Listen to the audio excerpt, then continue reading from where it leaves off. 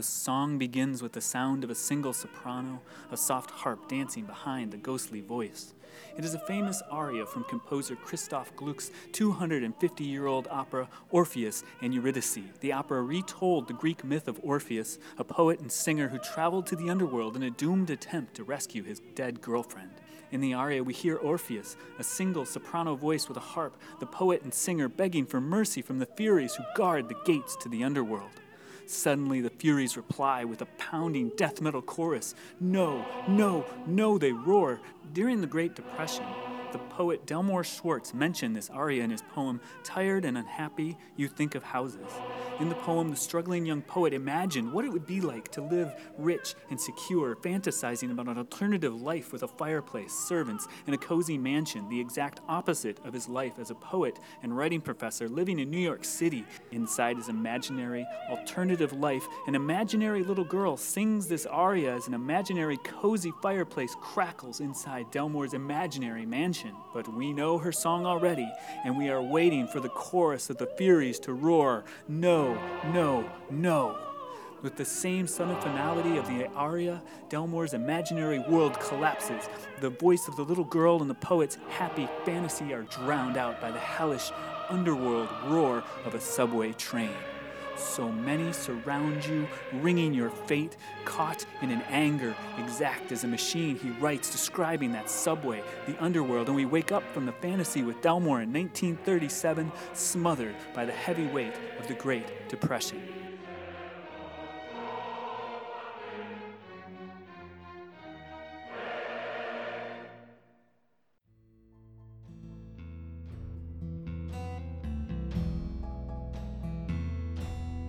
After 5 years of the Depression, the hopes of most of the boys of their circle had faded slowly like a color, or were worn thin like a cloth.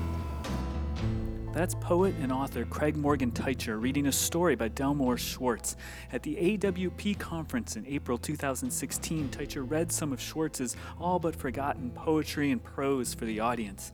This is probably the first time this poem has been read out loud in decades, Craig noted, and I shivered, listening to Schwartz's dispatches from a life carved and sculpted by the Great Depression, his words once again returning to life during our own time of economic uncertainty.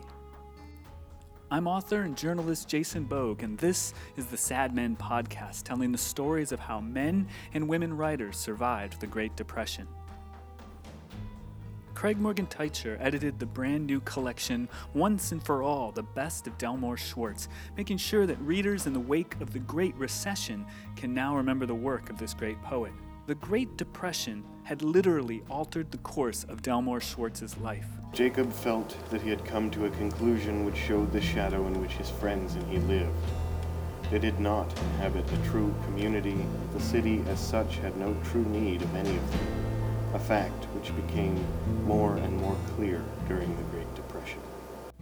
We need to remember that many contemporary writers came of age during a similar, crushing economic environment. Even though our economy has limped into recovery, these young graduates and young writers will be permanently crippled in the job market. In The Atlantic, journalist Don Peck wrote about the research of Yale economist Lisa Kahn as she tracked the careers of college graduates emerging during a recession in the 1980s. Peck explained the results that Kahn had discovered. The unluckiest graduates of the decade who emerged in the teeth of the 1981 to 1982 recession made roughly 25% less in their first year than graduates who stepped out into boom times. The unlucky graduates never closed the gap. 17 years after graduation, those who had entered the workforce during inhospitable times were still earning 10% less on average than those who emerged into a more bountiful climate. Those statistics must be factored into every conversation we have about the Great Depression or the Great Recession. A college kid entering the workforce today will never earn the same amount as her older cousin. Economic downturns literally stratify the working lives of Americans, leaving deep wounds that last long after the economy has recovered. In the final years of the Great Depression, the Federal Writers Project was a government-sponsored program that put Schwartz's struggling generation of writers back to work. Those writers produced many works of art, including New York Panorama, a guidebook to Depression-era New York City. The book described the plight that writers faced during the Great Depression or any economic downturn. The few writers who starved it out until fame reached their garrets have been memorialized in many romantic biographical sketches, New York Panorama begins.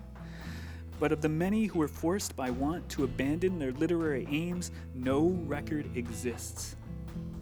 No record exists. Those lines still haunt me.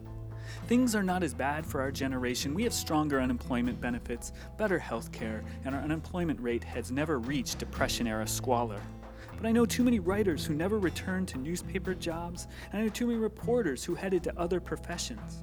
How many writers have been lost? How many careers stalled and never got restarted because of the Great Recession and the collapse of the traditional print business models that came with it? We will never know. We will never know. And that loss is as tragic now as it was during Schwartz's generation and during the Great Depression.